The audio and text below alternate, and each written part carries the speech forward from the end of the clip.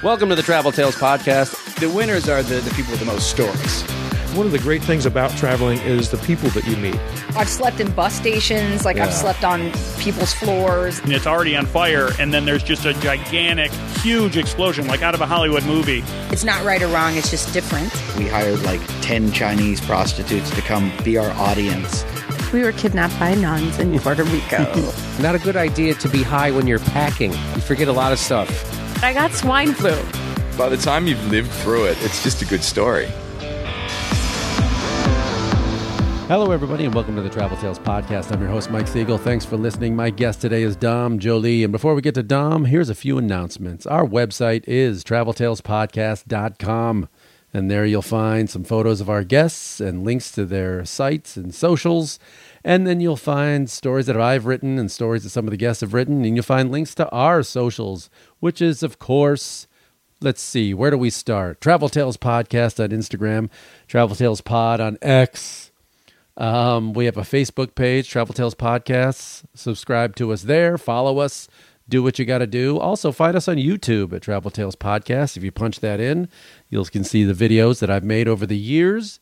And subscribe to that, because I'm going to add a few more as well coming up. Also, if you want to write me, if you know somebody who'd be right for the show, maybe you yourself would be right for the show, or you just want to ask me some travel questions or say nice things, you can write me at traveltalespodcast@gmail.com.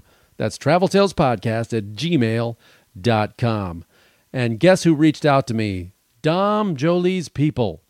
I must admit that I didn't know Dom by name when his publicist first reached out to me. But if I lived in the UK, or maybe if you live in the UK, there's a pretty good chance you know who he is. He's kind of a big deal. Dom is a British comedian and writer, and he's written a number of travel books. He's worked in television for many, many years. He's got a fascinating background in that he was born and raised in Beirut, Lebanon, sent off to English boarding school at 12, finished university, ended up being a diplomat somehow. He's still amazed. He went from working at MTV at Britain to suddenly being a diplomat in the newly formed Czech Republic in the early 90s, which is a crazy story in itself, and we talk about that. He returned to the UK and somehow ended up in television, mostly in reality TV, in hidden camera shows. He's done reality competition shows. He's done game shows. Some of them big shows over there in the UK, things like I'm a Celebrity, Get Me Out of Here, where they plop down celebrities in strange circumstances and they get eliminated one by one. He did a survival competition show with Bear Grylls. If you know Bear Grylls, I knew Bear Grylls. He's big on TV. Dom has hosted a number of travel shows over in Britain, and he's written a handful of travel books that we talk about as well, including one called The Dark Tourist, in which he just vacations some of the world's most dangerous and scary and kind of depressing places. He has another book called Scary Monsters and Super Creeps, where he became a monster hunter and went to places like the Congo to find local monsters. And of course, up to Northern California, where he looked for Bigfoot and that kind of thing. His latest book is called The Conspiracy Tourist, and this fascinated me. He basically traveled around the world and met up with people and traveled with them in certain times who believe wholeheartedly in some of the most insane conspiracy theories. We're talking flat earthers. Bill Gates is putting microchips in vaccines, you name it. So we get into that a bit as well. So Dom's a very interesting guy, and you're going to find that out in listening to this conversation. It's a long one because, man, I could have listened to him talk all day. And if you want to know more about the ins and outs of Dom Joly, the easiest thing to do is to go to domjoly.tv. And that is Joly with one L, just DOMJOLY.tv. And you can find out everything about him. That is, of course, after you listen to him here on the Travel Tales Podcast. Please enjoy my conversation with Dom Joly.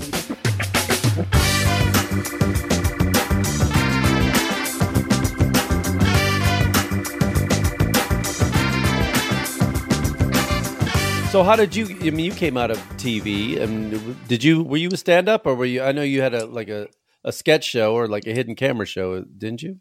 No, so I did my life the wrong way around. So normally you start off doing stupid shit, and then, can we swear on this? Yeah, say anything you want. So I think normally you start off doing stupid shit, and then you realize you've got bills to pay, and you kind of get a bit dull. I actually started off quite serious. I was a diplomat briefly, which still astounds me. I worked in Parliament. I was a political correspondent, and I got fired from those jobs. And in the end, by a stroke of luck, too long to tell you, ended up on a comedy show, which was kind of Britain's equivalent to Michael Moore, because I had political experience. And I thought I was doing a straight up politics show. And on day one, we had to drive various things through McDonald's drive-thrus, like a tank, a hot dog thing, a clown car. And I just remember thinking, holy shit, I mean, I would pay you to allow me to do this. And that was it. I was hooked to comedy. And then, about 3 years later, I made a show called Trigger Happy TV.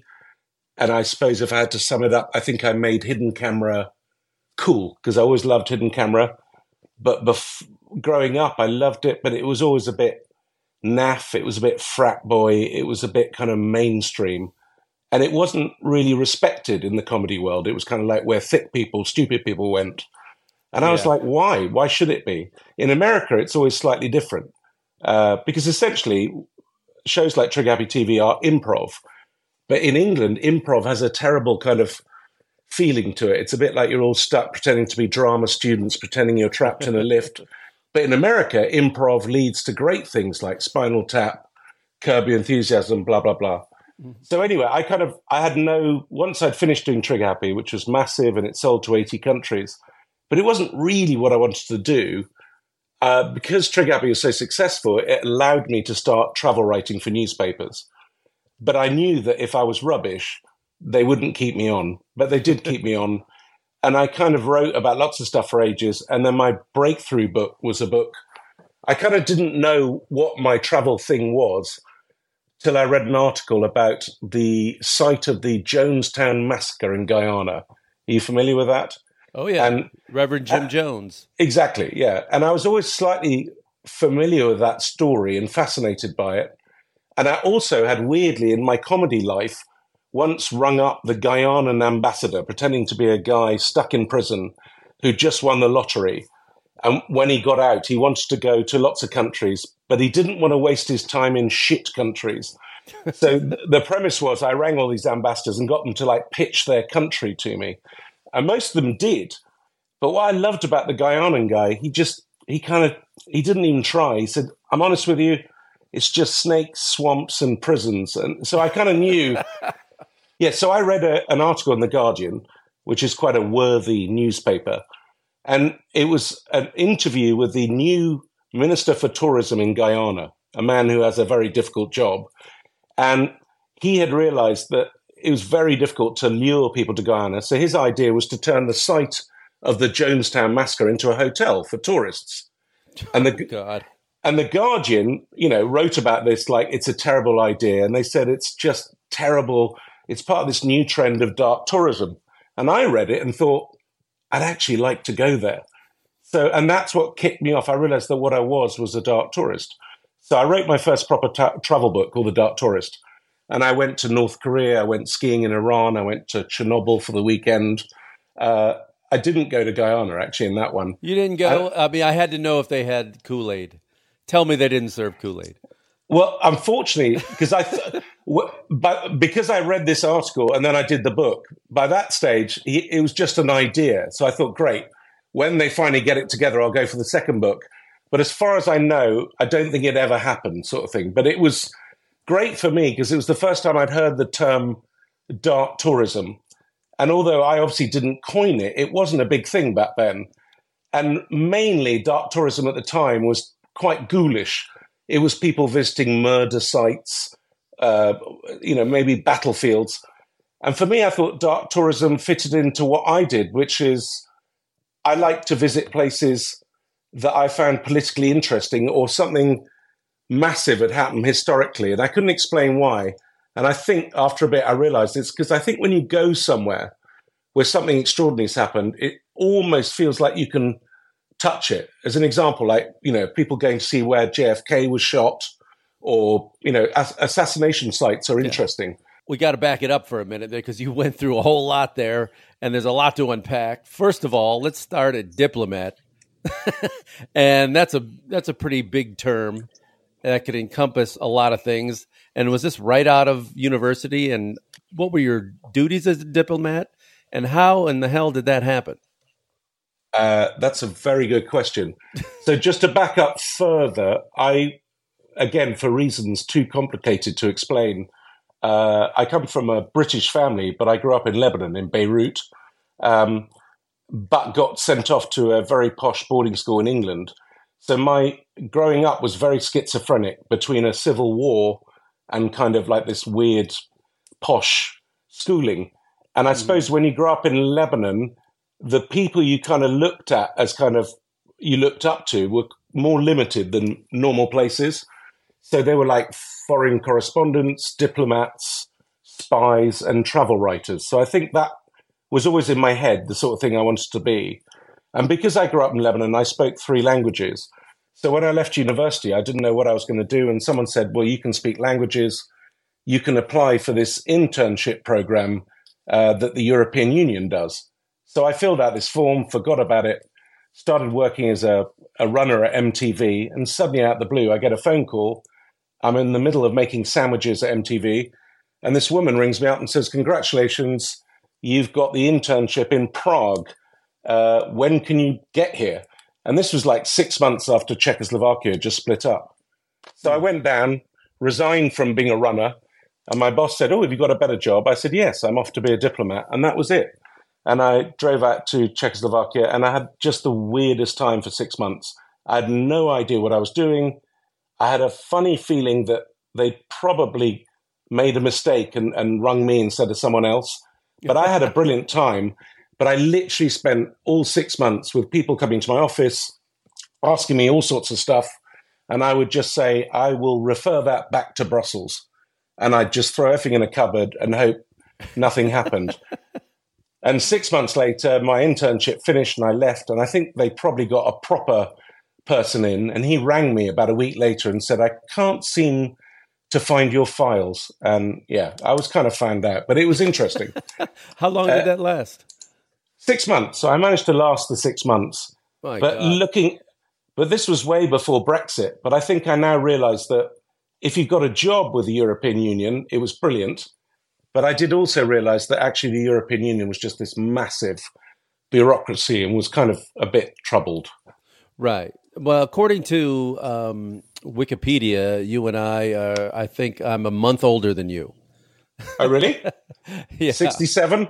Yeah. October 14th is my birthday. No, yeah, you are. You're a month and 30 days. Perfect. You young punk. Yeah, I feel young. Yeah. Well, I tell people that my, I've told this many times on here, but my first trip out of the country was 6 weeks after university in '89, the summer of '89, backpacking around Europe, with a Eurail pass and everything. And did you do interrailing sort of thing? Yeah. I got a Eurail pass and that thing. And I went, I stayed in West Berlin, nice. Which turned out to be the last summer of the Berlin Wall. There was no euro. There was no, and again, these countries, Czechoslovakia, Yugoslavia, there was a Soviet Union. None of these things exist anymore. Absolutely. And I tell people now, it's like, you don't know when history will change, and it changes pretty quickly. So what was it like? And I'm assuming it was around 90 or so you were in Czechoslovakia, or 89? Yeah, so I literally got to Czechoslovakia, 5 months after the Velvet Revolution, and the European Union instantly kind of set up delegations there to try and help them become more, Europeanized. And what was interesting about Czechoslovakia at the time was, after a revolution, the revolutionaries are in charge, but all the people that were the opposition in Czechoslovakia were intellectuals. So Václav Havel was a playwright. There were poets and stuff. And I was there for this very weird 6 months where, for an odd sort of utopian 6 months, Frank Zappa and Lou Reed had been made honorary consuls. The foreign minister was a poet. And there was one moment where I was sent for a meeting with the foreign minister, and I was supposed to meet my boss there and just sit in on the meeting. But my boss was late, and I was ushered in to meet the foreign minister. And I was like, holy shit, I don't know what I'm doing here. And I tried to bluff it, but after a bit, I started giggling nervously. And the foreign minister said, what's so funny? And I said, look, I'll come clean. I said 3 months ago, I was making sandwiches at MTV in London. And now I'm supposedly a diplomat meeting the foreign minister. He goes, don't worry about it. He said 4 months ago, I was a poet. Now I'm the foreign minister. So it was this totally weird kind of unreal kind of 6 months. And then suddenly professional politicians came in and everything changed. But I think the one amazing thing about it was normally when you travel, wherever you are, however amazing it is, there's always that annoying guy at the table next to you who just leans over and goes, just arrived? And you go, yeah. And he goes, if only you'd been here 3 years ago or 2 years ago. There's always a guy saying you've just missed it. And the one thing about being in Czechoslovakia at that time, I thought, I am here at the right time. It was so brilliant and weird. There was no advertising. It was just so odd. So yeah, it was an amazing thing. Were you positive of the way it was headed? Did you think it would last, or did you think it was like, man, this could go back the other way in a year again? That's a weird question. I think no, they were never going to go back to communism, but I could see that there was going to be trouble ahead. After the initial kind of excitement that we're free, we can do whatever we want, you realize that there was a whole generation who'd been brought up under communism and had no qualifications to live under a democracy. Like people 14, 16 were going to thrive. But there was going to be a whole generation who, whatever you think about communism, they were given free housing, they were looked after, medical, and suddenly they were sort of thrown on the scrap heap. So yeah, I was aware of that. But no, overall, it was an amazing thing. Yeah, that was interesting to me, being brought up in in America when we were taught from day one that, communism was the ultimate evil of everything. And then I went there and after, all these revolutions and the world changed, especially in places like, in the Czech Republic and in Croatia, particularly when I went there, and Yugoslavia, or the former Yugoslavia, to find these older people who they really missed the old days. They missed communism. It's like, look, we didn't have to worry about, well, I think it was all taken care of. And yeah, we had less choice of things, but we also didn't worry about these new things that were because again, it's kind of like however bad things are, the one thing you really want is stability. Yeah. And however terrible totalitarian regimes are, whatever, they tend to be stable. And I think when you get to an age where suddenly you're just, it's a brave new world. If you're 16, that's incredibly exciting. But if you're 60, you're suddenly like, well, what? I mean, now what? Oh, I think the big thing... They don't like any change. They don't like any change to begin with. Yeah. But also, they'd kind of done the right thing. And suddenly they were being punished. It was very tricky. But I think the big thing I learned was probably like you. I grew up just being told that we were the good guys and, the communist countries were the bad guys, which probably technically they still were. But then you met all these people and you realized that they were lovely people that you liked, and they'd grown up being told exactly the same thing about us. And that was kind of a weird thing. You realized how even facts like when you travel, you look at maps. I'm just used to Britain being in the center of any map I look at. But of course, if you travel, you realize wherever you are, that is the center of any map. And it's such a simple thing, but you don't think about it. Exactly. Well, I mean, having been brought up in Lebanon, and, the 70s, we heard about Lebanon and Beirut. Beirut was always on my TV in the news. So that... the 70s and 80s. So that must have affected you. I mean, that was a massive driving force for my travel, I think, because firstly, I kind of knew that half of Lebanon, it used to be called the Paris of the Middle East. Mm-hmm. People either think of Lebanon as a war zone or a desert. It actually looks like a cross between California and the south of France. I could ski in an hour from my house, go to the beach. It's the best food in the world. But just as I got to the age where I'd enjoy it, it became this hideous civil war. But you still coped. You can still have a good life there. And I think, firstly, just the adrenaline of living somewhere like that, where you're constantly living in a sort of fight or flight moment, meant almost anywhere else was a bit dull. And so when I started writing The Dark Tourist, I thought, I wonder if other places in the world that I've always assumed were just awful war zones were kind of the same. And the great example was Cambodia. Like if Lebanon had a rival in the 70s, it was Pol Pot's Cambodia. It was similar. It was a French colony. And of course, I went there and there were so many similarities there. It's an extraordinary place. Yeah, Cambodia was there. I didn't make it to I went to Angkor Wat, but I did not make it to the capital or the killing fields. And you had mentioned dark tourism before, and I hope it recorded. But I have done these kind of things, and people always question me. I've been to the Hanoi Hilton prison. I've been to Auschwitz. I've been to the Terror Museum in Hungary. I've been to these things because I think they're important to see. You know, I've been to the Genocide Museum in Rwanda. You know, they're important, but they are. I'm important. Not fascinated by it. But are some people? Did you run into people who are really obsessed with these dark things? Yes, I think there are certain people that are almost ghoulish. They kind of get off on. I'd almost call them atrocity tourists and stuff. But as a dark tourist, you know, if you're in any way interested in history or politics, it's fascinating to go to places that have either affected you in your life or you've read about. And as I said, it's a sort of way of almost touching history. If you go to a place where something extraordinary has happened, there is this weird sensation that you're almost, it's the closest you'll get to being part of that event. And people that kind of criticize dark tourism are the same sort of people that would see nothing weird in going on, you know, religious pilgrimages to where people were crucified, or even visiting, you know, retirees visiting Gettysburg or something like that. It's the same thing. I just think possibly some people think, you know, there's a sort of cutoff, like 100 years ago, then it's okay, but any more recent, it's not okay. And I think it's how you approach it. I didn't go to those places and kind of laugh at them or whatever. I went there because I was truly fascinated in it. But all travel is inherently funny. So it's about the balance and how you write about it. Did you had a book on a pilgrimage that you took, did you not? Not a book. I did a TV show, which the BBC does. Yeah. Where was that from? Well, when they started, the BBC did it on a couple of very famous pilgrimages. By the time they asked me to be on it, I think they'd run out.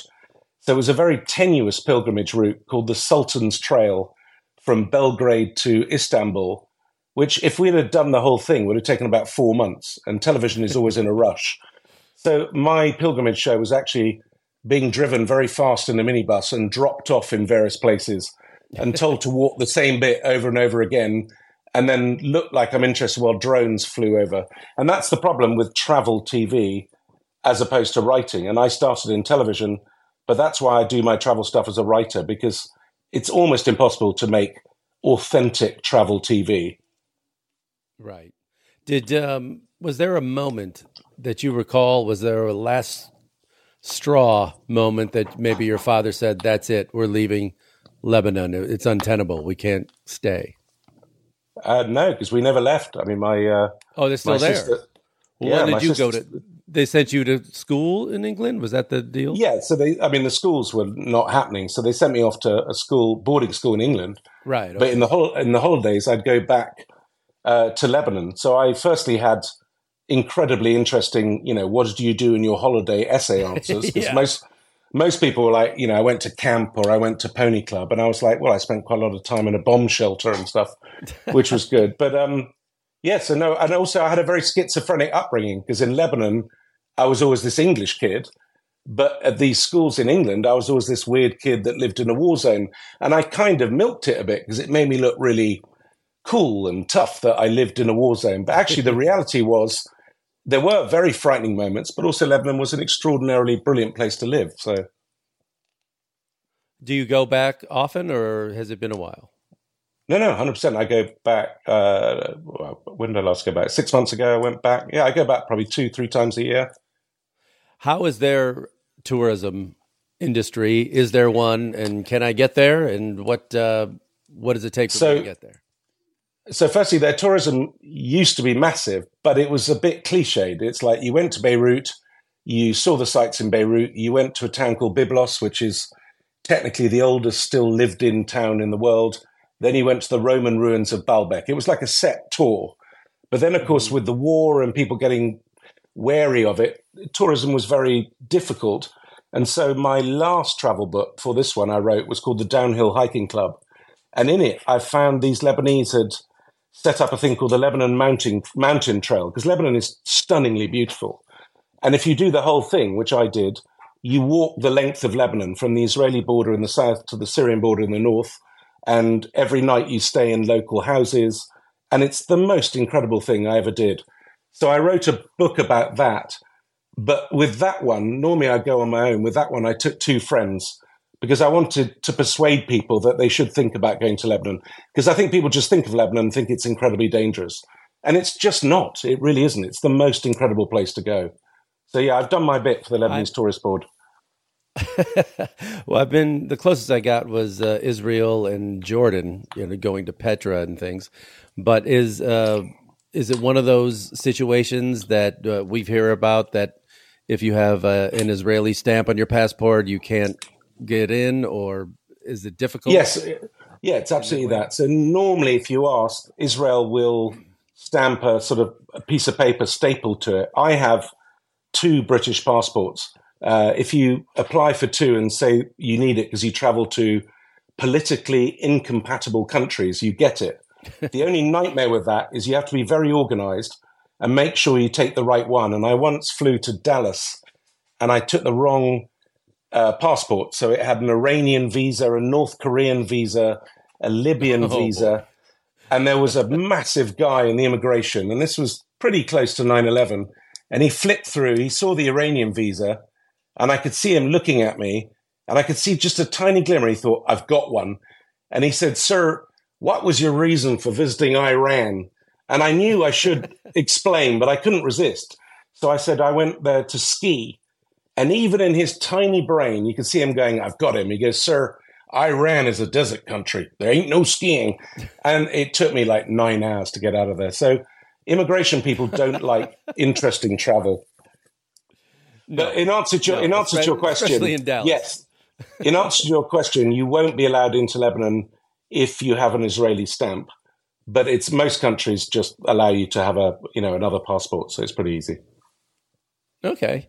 In terms also, Lebanon is very different to Israel and Jordan because they're much more kind of what you'd think the Middle East is, especially Jordan, desert, camels, stuff like that.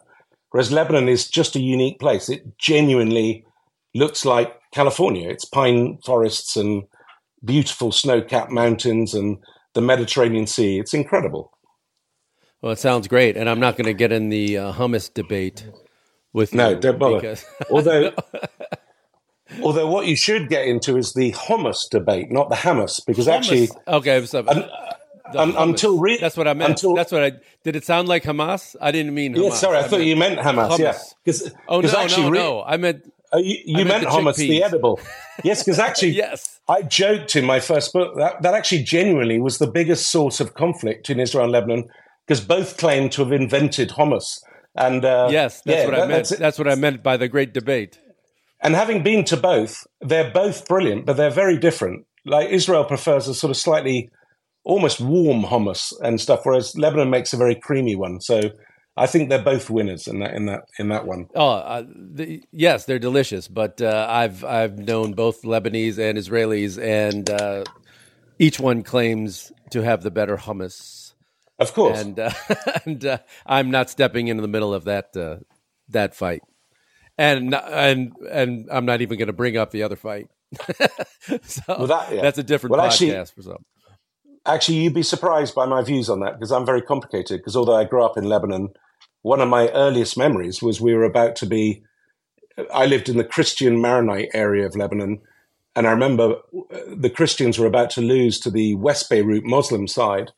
And I remember the last minute Israel came in, invaded Lebanon and technically saved us. So I've got pictures of me as a kind of 12-year-old, getting my picture taken with Israeli tanks. And then this is how complicated the Middle East is. About 4 years later, exactly the same thing happened. And this time the Syrians invaded and saved us. So it's kind of like who's your enemy, who's your friend changes every week there. It's very complicated.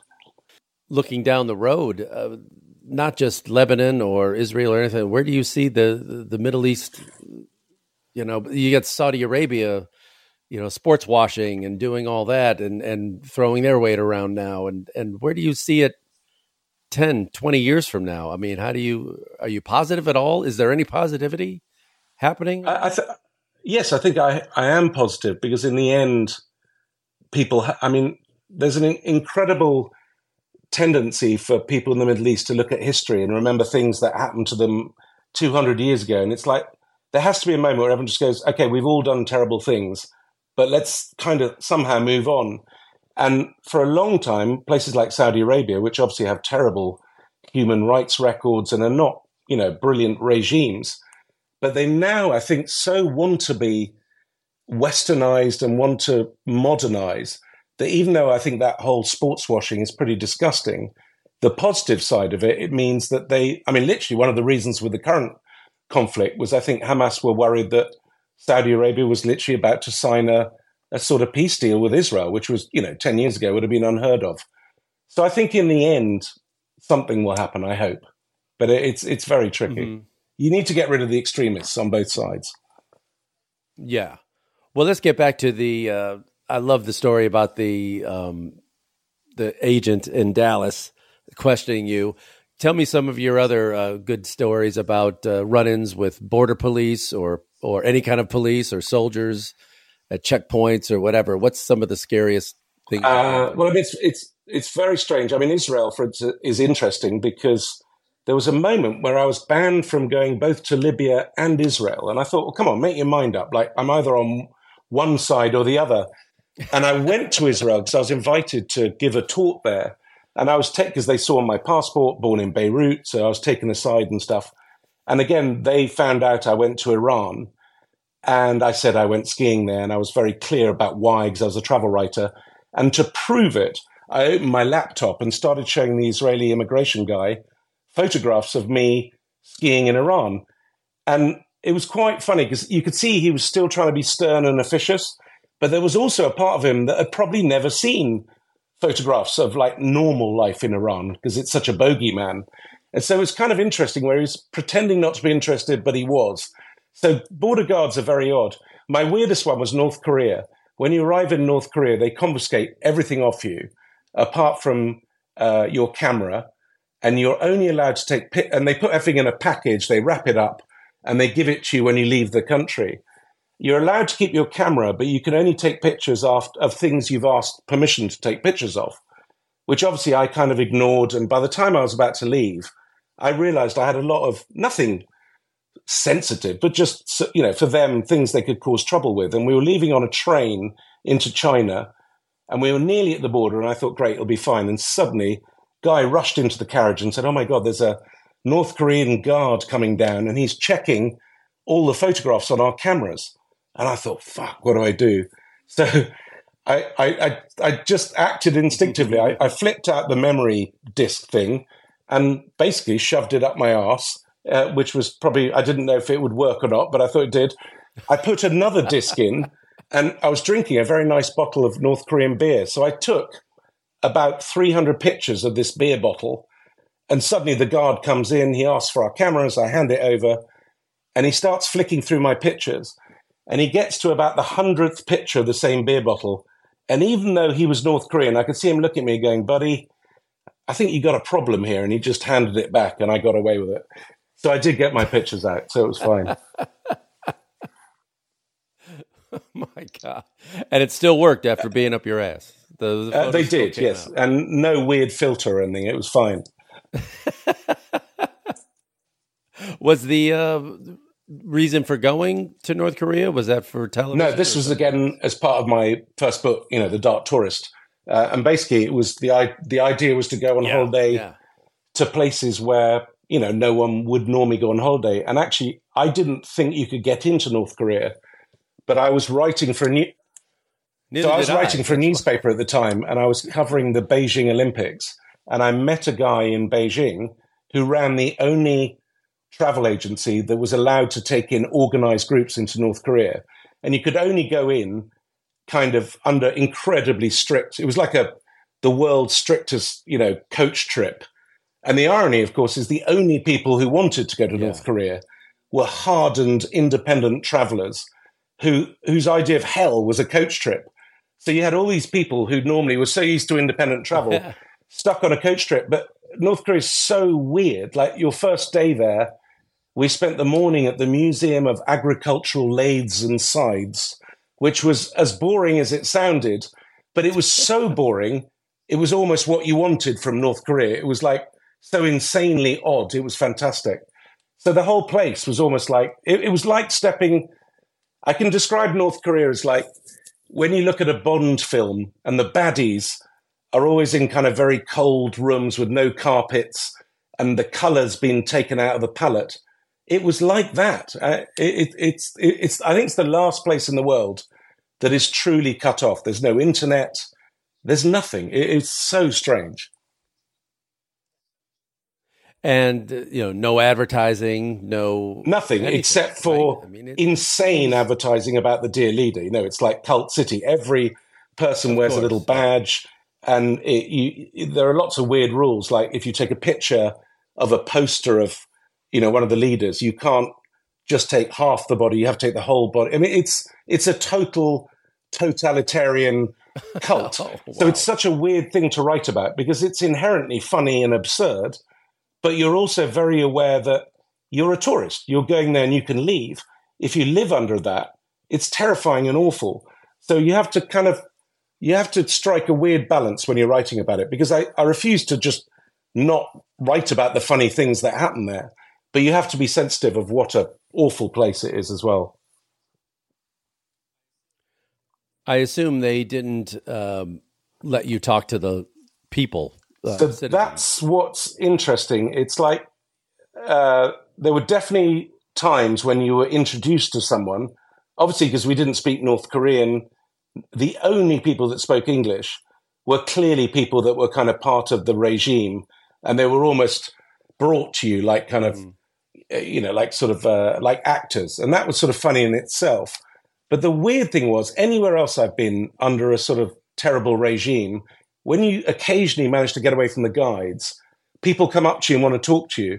North Korea wasn't like that. They were so deep in the cult and they had so little news of the outside world that it just, they all believed it. It wasn't like, come on, he's gone, you could tell us. I mean, there are obviously distance there, but it's the most controlled place I've ever been. It was incredibly creepy. I can imagine.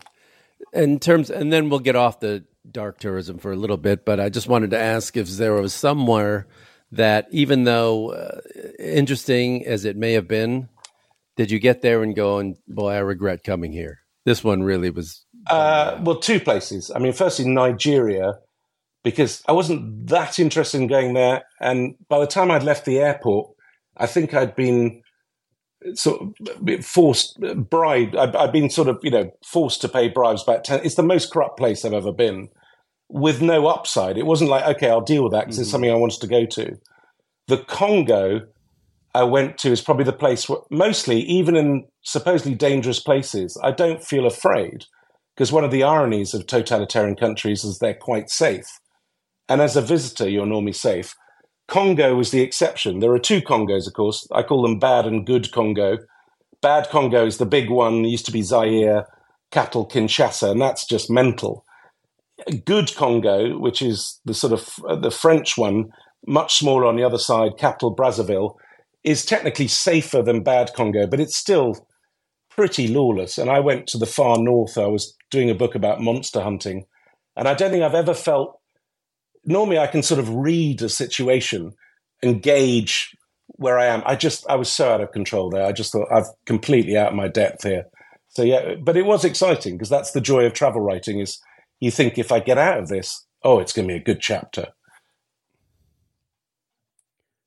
Well, my gosh, tell me about the monsters, and when did this come about? That was how many books is that? So my first book was The Dark Tourist, and my second book, because I kind of grew up with a love of Tintin, and I was obsessed with Tintin as a kid, and I kind of wanted to go to all the places where Tintin went to. And my favorite Tintin book is Tintin in Tibet, where he happens to bump into the Yeti.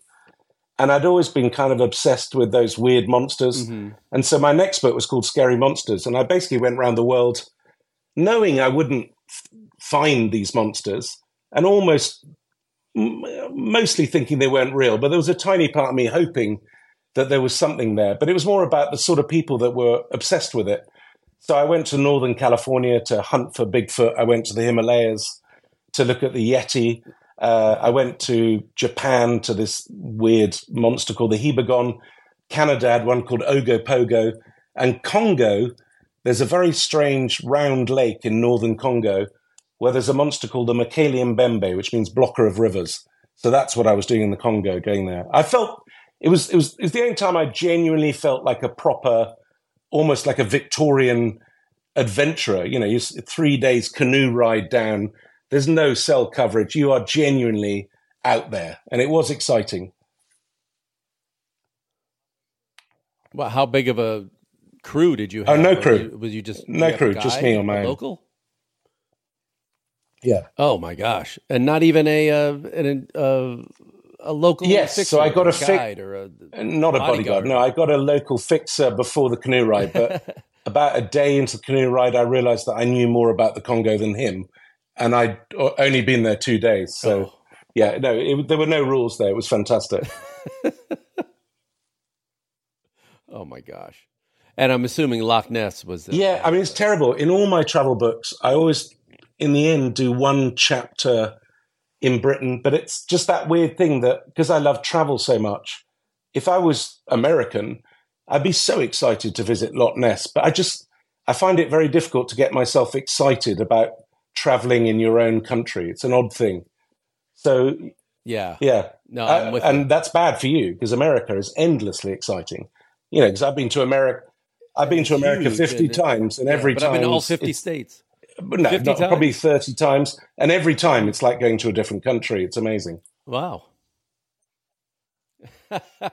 Well, it is vast, and I forget how big it is. You know, living here and doing the road and all those years performing and traveling. Just but Europeans, Europeans can be very snobby about Americans. You know, it's like, oh my God, you know, most Americans don't have a passport and stuff. Of course, and there's a sort of truth to some of that.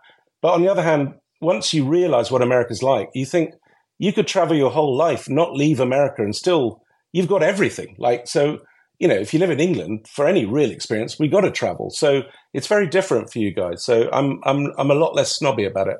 And I certainly think when it comes to road trips, America literally was born for road trips. Like, it's the greatest place on earth for a road trip.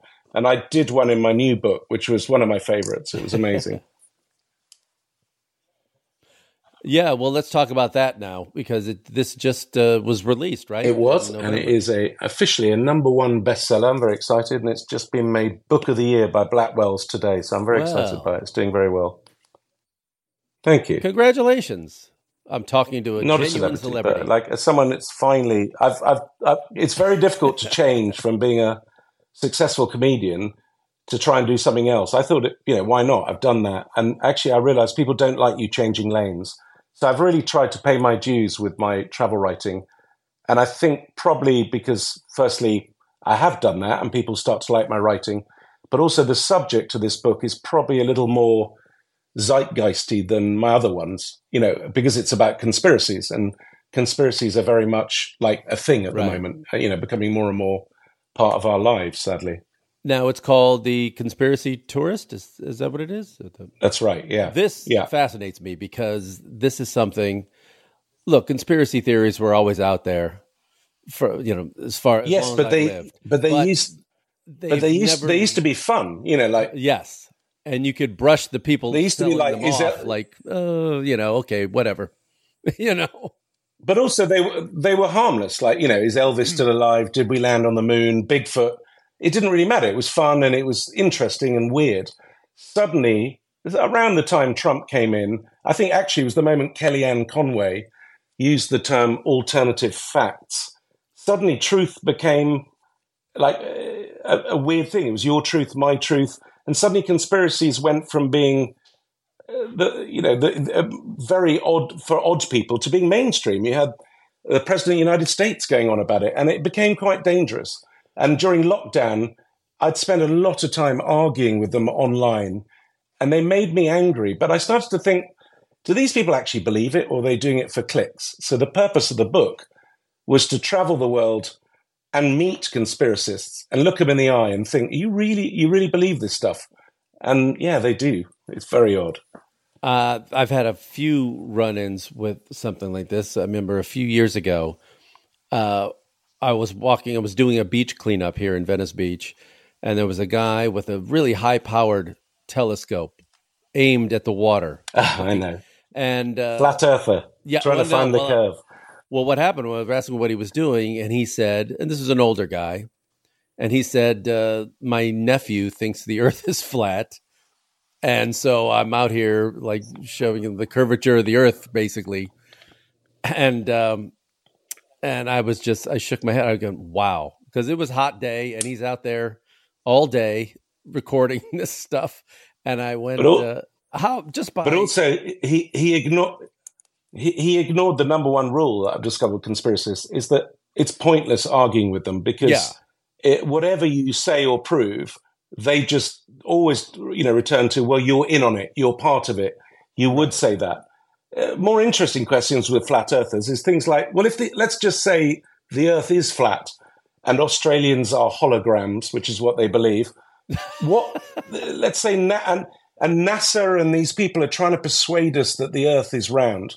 What's in it for them? Why are they? I mean, if the earth's flat, why are they so concerned on selling us this supposed lie that the earth is round? It just doesn't make any sense at all. So the whole thing's very odd. But my favorite thing is that flat earthers, their insult for, I presume you believe the earth is round as I do, we are globetards. I love that name. Well, when I met that guy, I said, well, good luck to you, sir. And I'm sorry about your nephew. And then I walked away and I said, bye. Just out of curiosity, how old is your nephew? And he said 25. I thought it would be 10, or some 8-year-old boy or something. No, he's a grown adult. And that's when I went, wow, things have... but actually, that's one of the things I discovered doing this book. Firstly, I kind of assume they're all idiots. And actually, when you meet them, they're not stupid. These are, if anything, are people that think too much about stuff, but come to the wrong conclusions. But the real culprit is social media and the algorithms. I set up a fake Instagram account as a conspiracist and followed the usual suspects. And the algorithm immediately starts sending you this stuff. And if you looked at the difference between my actual Instagram page and my fake one, we could be living in totally different universes. So I can see very easily how people start to go down these rabbit holes and get kind of caught up in it. These things were always said by people, but it was usually by your taxi driver or some guy who sidled up next to you at a bar somewhere, and you could always leave after a while, like, okay, and just shake it off and just, wow, and tell your friends I talked to some nut job today. And that was it. It used to be amusing. Done. Yes. Yeah. And now that guy... In my book, my favorite... Yeah, it's connected. In my book, my favorite quote is, every village always had an idiot, but unfortunately they can now all contact each other. And that's what's happened, basically. Yes. And once they contact each other, their views are validated, but also it becomes their social life. It becomes your tribe, and it's very difficult to leave it. It becomes your identity. Exactly where I was getting, because in a human-to-human contact, eventually that guy would realize that people are moving away from him. They're checking out of the conversations. They're not inviting him to parties anymore. And then maybe something in his brain going, maybe I should rethink this. Maybe I should tone that back a little bit. But like you said, they can just go online and find strength in numbers, and pretty soon it's all validated, and it's dangerous. And if they weren't 100%, getting elected, if they weren't getting elected to office, we could pass it off again. You see, that's frightening. You see, that's the craziness, because conspiracies often happen. Conspiracy theories happen the most when things, when there's something like a pandemic, or there's like crisis going on and the world is sort of chaotic. And as humans, basically my travels, I just learned shit happens, random stuff happens. Yeah. But as humans, we hate that. We don't like chaos. We want order. And conspiracies are a really nice way of trying to put order onto chaos. If you think, okay, it's not my fault, or I'm not unlucky. There's some guy behind it all, and there's a reason for it. And not only that, but it also, if you're feeling a bit powerless and lost, it kind of gives you this feeling that you have secret knowledge, you've understood it. So I get the whole thing behind it. But in the old days, conspiracies were clearly seen by most people as sort of just very weird, cranky stuff. And now 50% of the fucking country see it as their truth, and the other 50% see it as not truth. And the point is, you can't even argue it anymore. People just go with their truth, and that's the real danger also, right now. Out of university, I was a newspaper writer. I wrote mostly sports, but a lot of things. And even a small newspaper I worked at in the early 90s, I had a fact checker, an editor, and this was just a village little paper. Of course. And the internet does not have that. And so there are no guardians. Well, the internet, weirdly, the internet kind of does have that more than newspapers, because in the old days, yes, you had, everything had to be verified and it was journalistic. And then because in America, you went a bit from news to almost opinion. Yeah. So you had Fox News and CNN, and basically people just regurgitated got better ratings, whatever their audience. Yeah, of course. And it was, the more extreme they got, the better. The weird thing is, on the internet, things like Snopes and those things started to pop up where you could actually check facts. And for a brief moment, that was quite good. But now, even those things, conspiracists go, oh, well, those are all run by Bill Gates or whatever. Right. No one believes anything from the other side anymore. There is no truth anymore. So, and that's the real frightening thing. It's like we live in two different worlds now. So what are some of the places you go in the book? What and some that really stand out in your mind? So I thought I'd kick off with the weirdest conspiracy theory I could find, and I found one that claimed that Finland, the country, didn't exist. So I took my poor wife on a 5-day holiday to Finland in an attempt to prove it existed. And actually, it was more a intellectual exercise, because if you've got your conspiracy head on, you can't prove somewhere exists. I landed in Finland. They were speaking Finnish. The guy stamped my passport. I said, "Where am I?" He said, "Finland." He looked a bit worried. And I said, "But can you prove it?" And he just said, "No." And then he said, "But look at your map. It'll tell you." And then, of course, if I'm a conspiracy theorist, I go, "Yeah, but who built the map?" And you realize once you go down that, you have an out clause for everything, sort of thing. So that was particularly odd and quite depressing, because it made me realize that it was almost impossible to argue with conspiracies. And also, if you do argue with them, you're never going to win. If anything, they retreat into their bunker and become more firm in their belief. So it's a very odd thing. But I think my favorite thing in the book... Yes, exactly the same thing. You're not going to change someone. It becomes your life. But my favorite thing in the book, and the real reason I wrote the book, was because I thought flat earthing was so weird. I wanted to meet someone who believed the earth was flat, and I wanted to look them in the eyes and say, "You honestly believe the earth is flat?" And they said yes. And I did, but it got even stranger, because there's not only normal mainstream flat earth, which is kind of a bit Truman Show, the earth is round, flat, Australia's a hologram, there's a kind of ice wall at the edges. But there's a splinter group who are square flat earthers, and they believe the earth is square and flat, and therefore if it's square and flat, there are 4 corners of the square flat earth. And one of those corners is an island called Fogo off Newfoundland. So I end the book by going to Newfoundland, finding a square flat earther and going on a road trip with him to the edge of the earth. And I won't ruin the book, but it didn't go well. Was there ever a point where you're asking these questions, and of course they're going to get extremely defensive, but they could also get angry? You're questioning their whole belief system. Yes, but did it ever get tense? It doesn't even get to that, because we've got to the stage now where they're like, you believe your thing, I believe mine, and there's almost no point discussing it. The only time they get angry is if they think they go more conspiracy, and they think that somehow you're working for Bill Gates or George Soros or the usual suspects, and you've been sent to kind of undermine them, which is sort of so confusing, the whole thing. I mean, if I'm honest, the worst thing of the whole taking a flat earther on a road trip was that the guy was a big fan of the band Rush and insisted on playing Rush all the way. And I'm sorry, even though my wife's Canadian, I loathe Rush. So that was actually the flat earth bit. when we turned the music off and discussed flat Earth theory, that was infinitely preferable.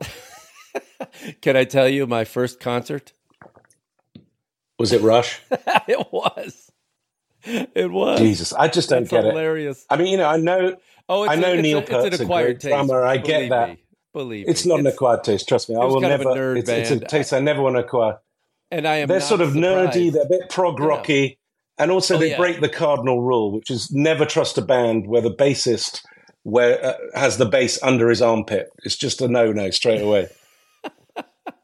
It's I mean, they were always an acquired taste, but I was a kid. Yeah, I mean, our generation had Rush. If you were, your age, but if you were 12 now, instead of Rush, you'd be into Minecraft or Fortnite. It was a kind of nerdy band. Yeah. Yes, it was a bit actually weirdly like being a flat earther. Weirdly, there is a rhyme to it because there are flat earthers that almost flat Earth is such a ridiculous concept. I think they almost revel in being as extreme anti-science as possible. It's almost like what's the most ridiculous thing that we can espouse to argue with mainstream science? And in a sense, I feel Rush was a bit like, what's the most unlistenable to music that we can make, as opposed to stuff people like? I'm joking. How many I'm sorry for Rush fans. How many time signature changes can we put in one? Exactly. Yeah. But don't you think some of this, and I've always thought that a little bit of this was the conspiracy theories is a way for people who didn't feel smart growing up to feel smart. You know what I mean? It's like, now I know something you don't. 100%. And I struggled all through the book to try and find the perfect phrase to express that. And I still haven't nailed it, but my best attempt was conspiracy theories are the way non-complex people make sense of a complex world. Because essentially there's lots of quotes about how, history is much more a product of chaos rather than conspiracy. And these are people that always think that somehow there's this elite running the thing. And I'm lucky enough or unlucky enough to have hung out with some very powerful people in my weird pasts. And, I've met people in government and stuff like that. And my takeaway is these people are fucking idiots, mainly. They can't even organize a parking system. So the idea that they somehow have this incredibly complex global organization is just laughable. Right. I mean, but then maybe I've been paid to say that, you see. So there you go. You know who doesn't think that the governments are running everything? People who work in the government, because they see how dysfunctional it is. And they're like, we can't even get the simplest thing done. We don't. Which is why they end up just becoming corrupt and thinking, I'm not going to get anything done. Let's just get some fucking bribe money and get out of here. That's it. Yeah. I knew a guy who worked for the FBI, and all these conspiracies about the FBI, how they're spying on this and they're watching us through this and listening to the phone calls and stuff. And they go, man, we don't have enough manpower to even catch the bad guys. You know what I mean? It's like, we're not listening to your dumb conversations. Honestly, you're so bang on. There was this, when people were going against the vaccine, because there was a rumor that the vaccine, they were putting Bill Gates, he's often blamed. Bill Gates was apparently injecting little microchips into us so that he could, read our minds. And I just kept saying, listen, Sharon from Peterborough, the arrogance of thinking anyone gives a fuck what is going on in your mind.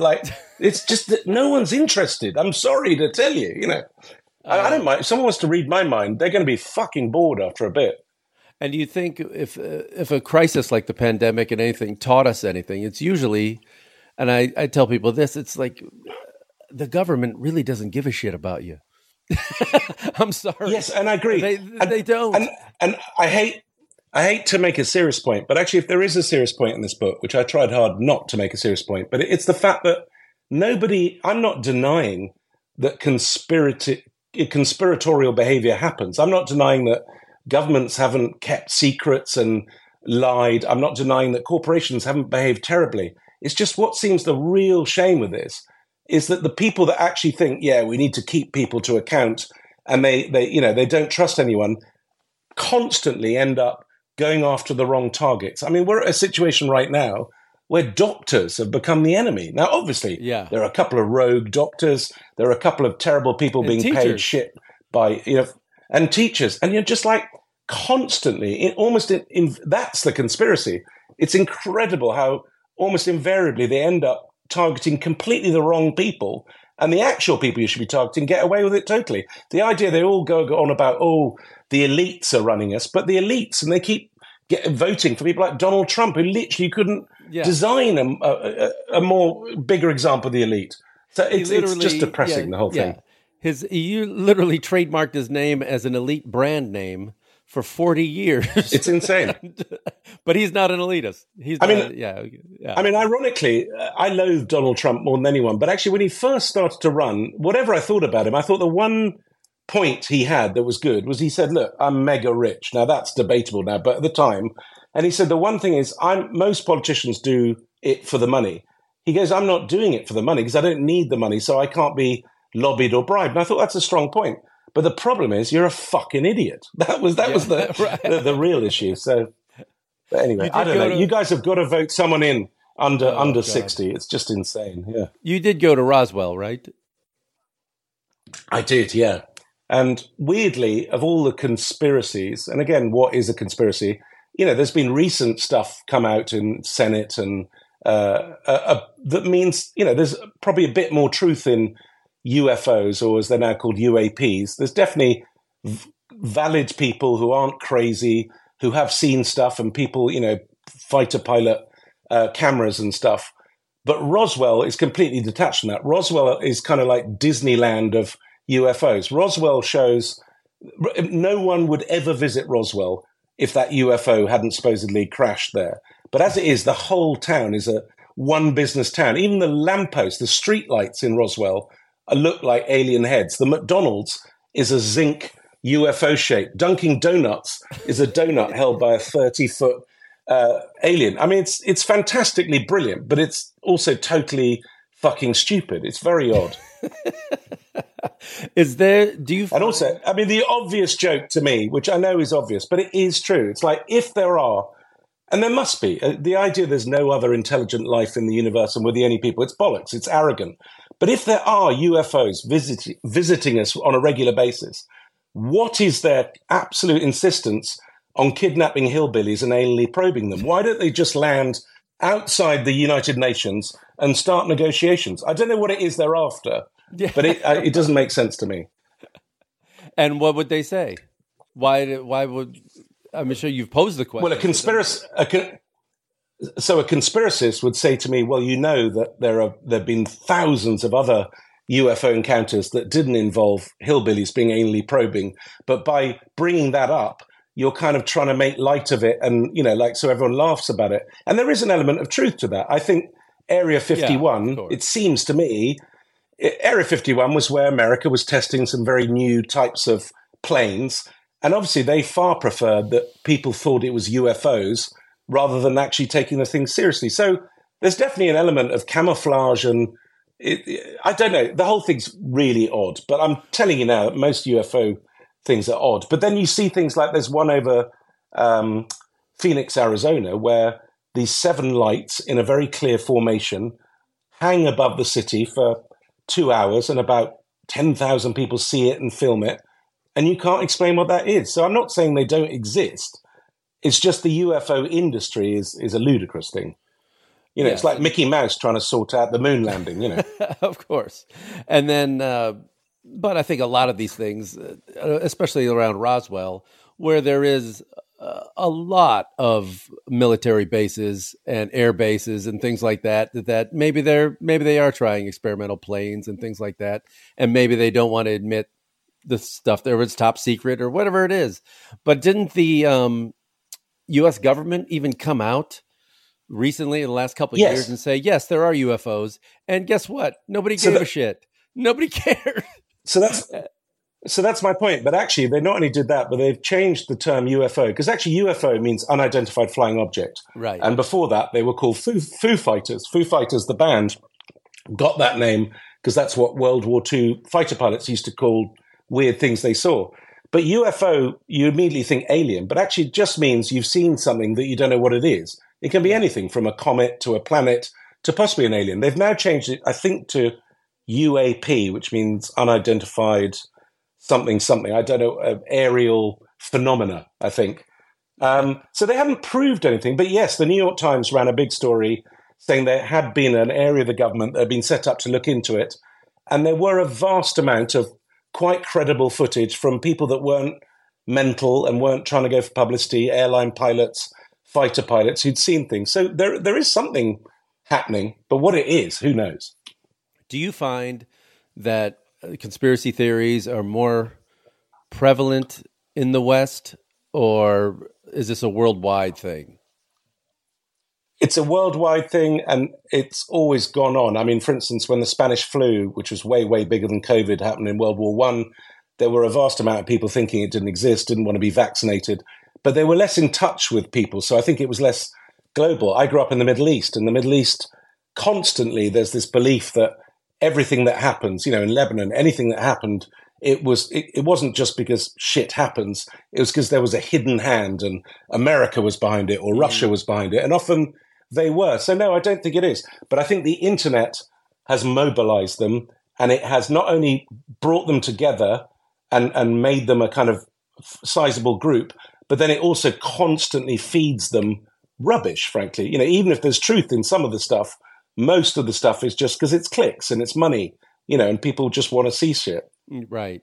What of all of the ones that you investigated in the book, which ones do you think are the most dangerous in the long term?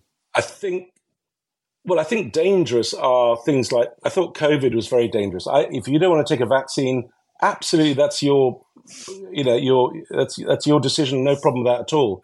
But when you put out scare stories about what vaccines do to you and stuff, so that vulnerable people who could be saved by vaccines don't take them and then die, that is very dangerous. When people, use pseudoscience to really stop people from getting the benefits of proper science, I find that terrifying.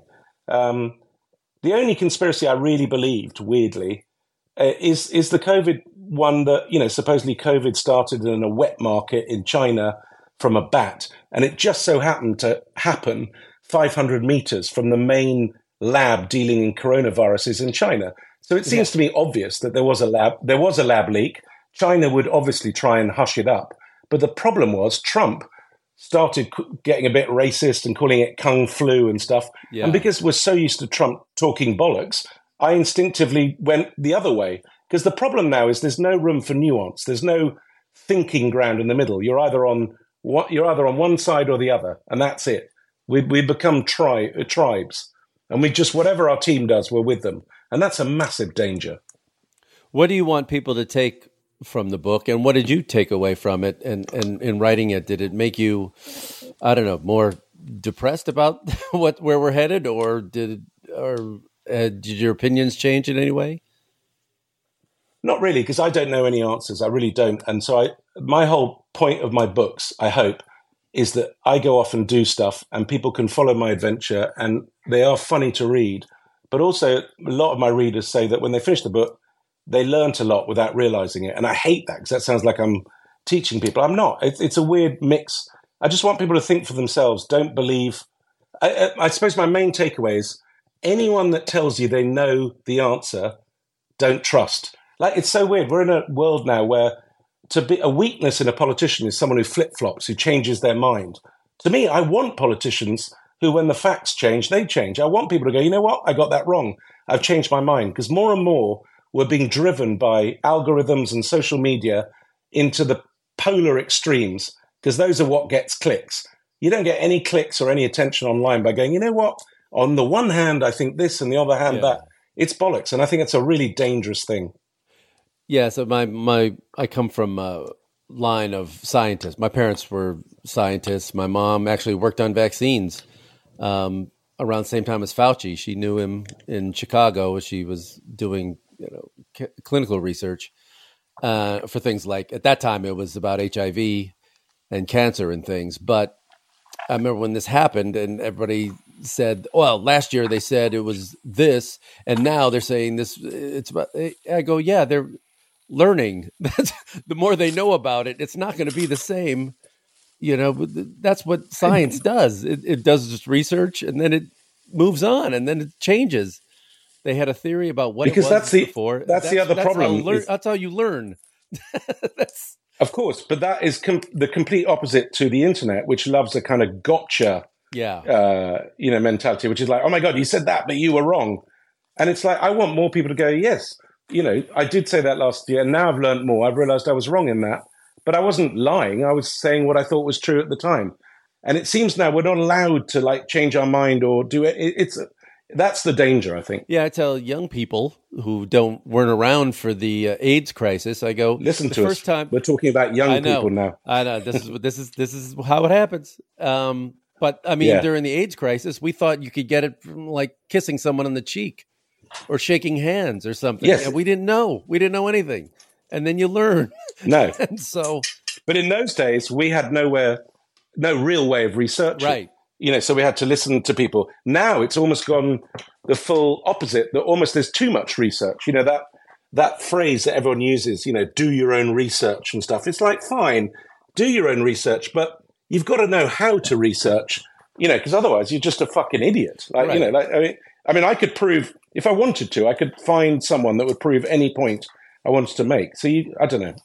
This has turned into a very depressing conversation. Which I know, but if you don't have critical thinking skills, you're going to be in trouble on the internet. It's too much information coming at people But also, filter it. The moment if I see online in anyone's bio the words critical thinker, that's a massive red flag straight away. Because I think critical thinkers probably don't announce themselves as well, that. Let's talk about you and some of your dream places. Your dream places you want to go. What's on your bucket? Okay, so that's a great question. So I am weirdly and totally obsessed with two places that I haven't been to. Well, loads, but my top two.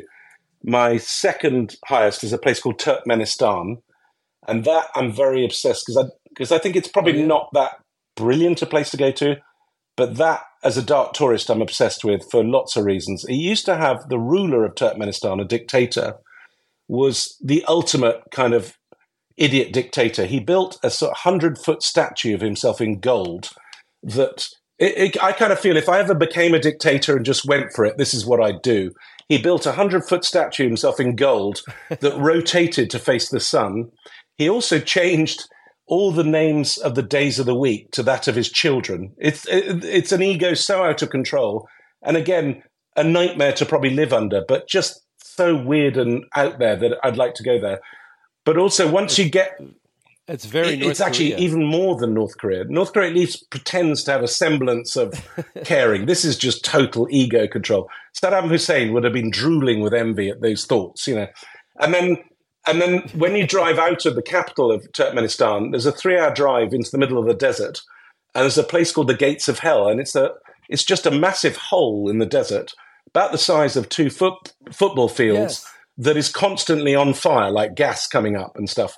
And I just that's a place I've always wanted to go to, and I've nearly gone twice, and for reasons, just weird reasons, I haven't. And so it's kind of always annoyed me I haven't been. But my number one place to go in the world is Algeria. I'm obsessed with Algeria. And for ages, you couldn't go there because it was like having a vicious civil war. And then I tried to go, and they told me I was banned because I'd written something bad about them. And I knew that I'd never actually written anything about Algeria. And actually, I was a massive fan, but you can't persuade them. I think I'm now allowed to go, but I'm looking for a reason to go. I'm obsessed with Algeria because growing up in Beirut, Algiers was supposed to be the other Beirut. It's a beautiful French capital with hills going up behind it. It has this belt by the coast that's got pine forests and is like the south of France. But then it's also got this incredible desert, proper Sahara, with kind of perfectly preserved Roman cities in it. And on top of that, it has an interesting background because it wasn't just a French colony. It was actually part of France, like more than a colony. It was like when you were there, you were in France. And they had a very, very massive sort of rebellion and revolution there. And it was where the world's first suicide bomb came for it, as a by the by. And my favorite film of all time is called The Battle of Algiers, which is a sort of seminal film in black and white, which basically is a kind of film recreating the battle for independence, and it actually uses the terrorists in it, if you're calling them terrorists, are actually the real people that are in it. It's the most extraordinary film ever. So I'm obsessed with Algeria, and no one seems to go there. I don't know why. So what is the strangest thing you've ever eaten in another country? What is the one you're like, oh, I can't believe I even put that? Well, it's not the strangest, but it's the only one that I'm shamed by, but I kind of validated it. So I was in North Korea, and we got to this place, and we were given a kind of, it was almost like we were, because they don't get many foreigners, and it was a kind of North Korean culture day, and it ended with a big feast. And you really, there's no food in North Korea. It's shit. I mean, it really is. But on this day, there were all these beautiful gold bowls, and it was kind of this big formal dinner. And the moment I walked in, I kind of felt I knew what it was, but I didn't want to ask. But in the end, I did. And of course, it was a ginseng dog stew. And to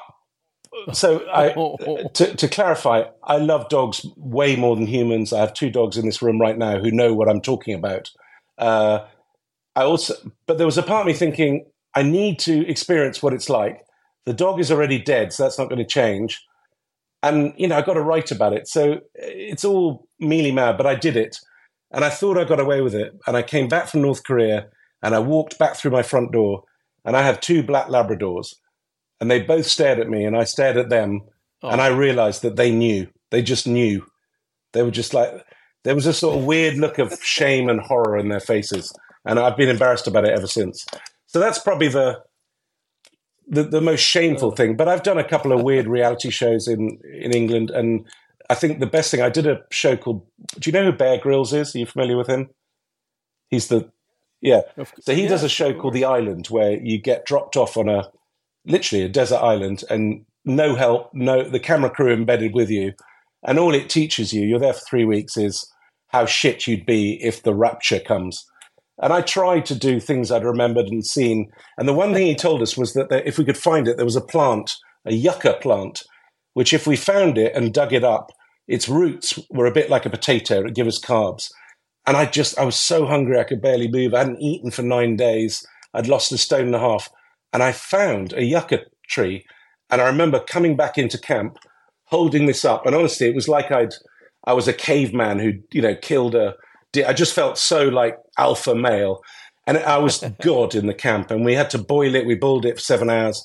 And then we finally started to eat it. And after an hour of eating it, I think we finally all looked at each other and realized this wasn't yucca. We were just eating wood. And it was wood. But weirdly, for the half hour before we realized it did it did work. It like made you not hungry. But yeah, so I think boiled wood is probably the weirdest thing I've eaten. Good Lord. What possessed you to go on that? Because I interviewed a woman on here years ago. She was on Naked and Afraid, which is a reality show here. I'm obsessed with that. She was I'm obsessed with that show because with another guy, with a stranger, Yeah, but I'm obsessed with that show because it's such a brilliant concept. And yet the main concept of that show, that they're naked, and then they pixelate them and they give them these weird little bags that they can cover themselves up. So I always think they cop out on that show. But the reason I do these shows is because firstly, I have a real problem saying no to things. And, when are you going to get the chance to do that? Even if I had all the money in the world, I wouldn't be able to do that. And you do want to see what it's like. So I just think, what the fuck? I mean, why not, basically? So you were on for 3 weeks. I mean, normally they also... Yeah, I lasted. So the best thing was 20 years earlier, I would have walked day 2. But I lasted, and, I didn't walk off. I lost 3.5 stone, which again was a great thing. Normally I paid to go somewhere for that. The only bad thing was that there are things called sand flies. And when you lie on the sand, they kind of burrow into your leg. Yeah. And when I left, they'd actually laid eggs in my leg, and they're still in there, basically. So yeah, but it's amazing. It's an amazing experience to do. Where was this island? So they do it on a different island every time, but it's part of an archipelago off the Pacific coast of Panama, just above the literally most inhospitable place in the world, which is the Darien Gap. I think Australia is supposedly the most dangerous place on earth, but I think this place just tops it. Wow. So who ended up winning that season? So that show is not a winning one. Oh, okay. You don't get voted off. Anything. And actually, it's good and bad. I did it for charity, which is great, but let's face it, I didn't cure cancer and I didn't get paid, but so that was annoying. I did do another show which is called I'm a Celebrity, Get Me Out of Here, which is the biggest show in I know that England, and I ended up in the Australian rainforest there. And the best bit about that is that you just end up with the most random group of people. So you probably won't know them, but I had 10 campmates. I had Britt Eklund, who used to be married to Peter Sellers and Rod Stewart. Sure, of course. I had the lead singer of the Happy Mondays. I don't know if you know the band Happy Mondays. Sure, Manchester. Who was just famously the man who's taken more drugs than anything else. And I also had a guy called Nigel Havers, who was once up for an Oscar for Chariots of Fire. And he was my favorite because the one thing about those shows, what producers want on those shows are people that have no idea what the show is. And he'd said yes to the show, but had clearly never watched it. And I think he felt on about day 2, you could see he was looking around thinking somehow there'd been a mistake and he'd been sent to Guantanamo Bay. It was just fantastic. It was just the weirdest bunch of people ever. And how long did that last? So I just love those experiences. So that one you do get voted out slowly. And I came 3rd, so I did brilliantly in that. It was really good. Oh, man. Any more coming up for you? No, I don't. No, I don't think I can't think of one. I did get offered one just recently where they were going to, again, a charity one, where they were going to teach me to learn to do the high wire in Austria for 3 weeks. And then I was going to do a live high wire across a ravine. And I kind of always say yes. But then the next day I was thinking, holy shit. But then actually that one was paid. So I was going to do it, and then it just disappeared. So I think probably either they did a pilot and killed someone, or the insurance wouldn't cover it. Right. So I probably had a lucky escape there. What's the most useful thing Bear Grylls taught you? Well, weirdly, Bear Grylls teaches you nothing because you turn up there, you're taught in 2 days everything. You desperately try and take in the information by these Royal Marines who don't like Bear Grylls, and then Bear Grylls just appears on the beach. Just as you're about to go, you have a photograph taken with him. He then gets on the boat. He takes his top off, which I think is a contractual obligation. Of course. Drives you to the island. Then he does this thing called the bear prayer because he's a Christian. And the crew all groan because he does it every time, but no one ever shows it. And then he literally just kicks you off the boat and then just disappears to another franchise. I mean, he's an incredibly interesting guy. And his last words to us was just be nice. which is true. Like in those situations, you lose your shit, you get grumpy, and you're aware that you should be nice, but it's about, actually being nice. It's very difficult. The only thing I did that I was proud of is, again, I'd watched another survival show with a guy you probably don't know, but he's called Ray Mears. He's the sort of guy that does shows where he builds canoes out of, out of tree trunks and stuff like that. And I once saw him setting a termite mound on fire, and they burn for like 3 hours, and then you can carry fire. And I remembered that, so we had to move camp. So I remember setting a termite hill on fire and carrying fire, and thinking, "This is it. I'm an alpha male." But that's the only thing I did that was good. That's incredible. That's awesome. Well, if you we should talk about the where people can get the book. You can get your plugs in now. Where can people follow you on social media? And I'm assuming the book's at Amazon and all where all books are sold. Yeah, I mean, I'd love to not get it on Amazon, but you know what? Amazon is very easy, and it's everywhere. The best place to go is if you go to my website, which is www.domjoly with one L.tv, and everything I do and all my books and all stuff are there.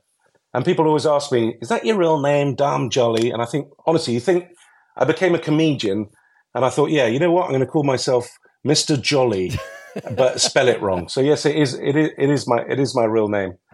But yeah, so everything there is great, and the book's doing quite well in America, so I'm very excited. Terrific. Dom Joly, because I married a Canadian, and yes, that's right, with one L. Okay. Because I married a Canadian, and when my big show Trigger Happy sold to 80 countries, but unfortunately, the one country it didn't sell to was Canada. So it meant when I met my wife and had to go to Canada and meet my in-laws were like, so what is it he does? And I had to explain to them that Stacey just went, it's difficult to explain, just shouts into a big cell phone. And you could see just the look of total just despair and embarrassment on their faces. So I'm hoping if this book does well, they'll respect me a bit better. So what do you think all this, the travel you've done and the different experiences you've had and the cultures you've lived in and visited all this time, how has it changed you as a person, and how has it changed you in how you look at the world? It's such a weird question, that, because I'm not having a go at your question, but it's because I don't know what it would be like if I hadn't. But I think I've always, since I was a kid, been an outsider. I've always when I was in Lebanon, I was English. When I was in England, I was this guy that lived in the Middle East. When I was in Prague, I was an English guy. So I've always been a sort of observer, someone who's slightly floating above, watching stuff. And I love that. My comedy was about that, about looking at the weird things in life and taking the piss out of them. And I think my books are the same. And I think the only thing I learn is I think more and more as the world's going to shit, we're starting to blame it on the other. We're starting to blame it on the people that don't agree with your point of view, or immigrants or foreigners and stuff. And I think all that stuff comes from ignorance and fear. And I think what's great about travel is that you realize that everyone, wherever you are in the world, they're not all brilliant. Like there are idiots in every country, like there are in our country. There are nice people, bad people. Essentially, we're all the same. There's nothing to be afraid of. So don't blame the other. Don't blame the immigrant. Don't blame the foreigner. Blame the character. Blame the bad guys in any culture, not the good guys. Because I do still think, but maybe I'm wrong. Maybe I've been brainwashed. But I do still believe there's a good side and a bad side. And I hope I'm on the good side. I can't wait to read the book. It sounds great. And then I'm going to dig deep on your other books. Yeah, I mean, The Dark Tourist is where you want to start, because it's great. It's very good. It's one I'm proud of. It's a proper travel book. Dom, I appreciate you doing this. No worries.